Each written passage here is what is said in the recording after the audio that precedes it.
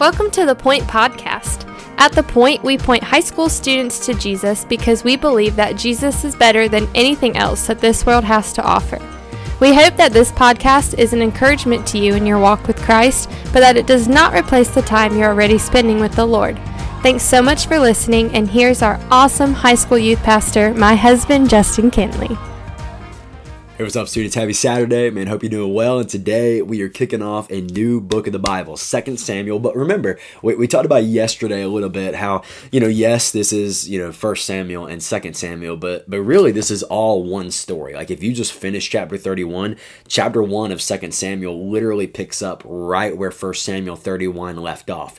1 Samuel 31, Saul dies, and 2 Samuel chapter 1, David hears of Saul's death. I mean, so it's, you really need to read these two books together. Like they go with one another perfectly. One is really about, 1 Samuel is really about the rise and the fall of Saul, and then 2 Samuel is really about the rise of David, and that's kind of what's happening here. And in many ways, the struggles that David's going to go through too, which we're going to see in plenty down the road. But there's something amazing that happens in 2 Samuel chapter 1. So I want you to think about David, right? David was anointed as the next king of Israel in 1 Samuel chapter 16.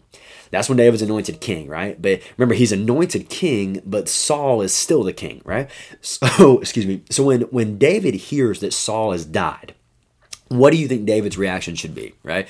Should he be like happy? Should he be rejoicing because now the dude that was sitting on the throne that he's going to sit on is gone? Like God has removed him. Here comes David, able to step into his rightful place. Like I think that's a very natural reaction that maybe even we would say we kind of expect. Like we kind of expect to see David praising God. God, you have removed my enemy. God, the guy who wanted to kill me, you've removed him, you defeated him, and now I'm here. And I do want to do the Bible justice. We do see prayers like that in the Bible, right? We see prayers where the men of God are rejoicing over the enemies of God that have been defeated. So we see that happening, but that's not what we see in 2 Samuel chapter 1.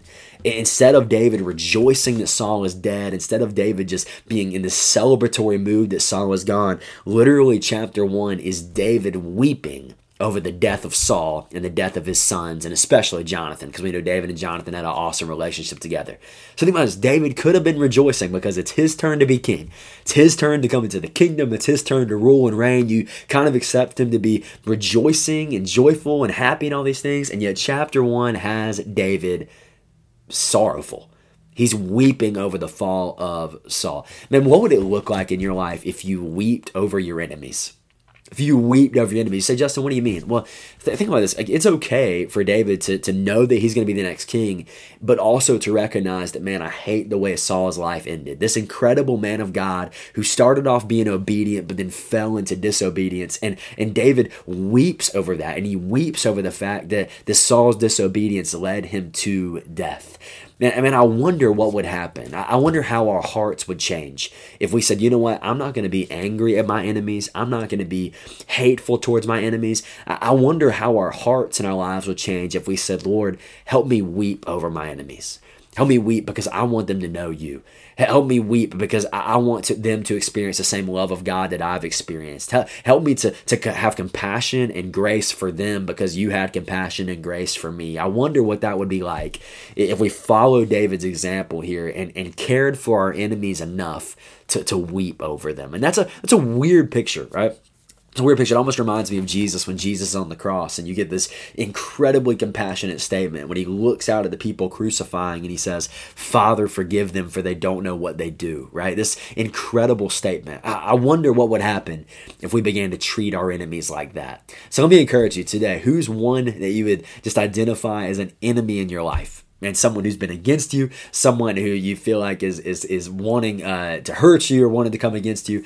Man, how can you love them today?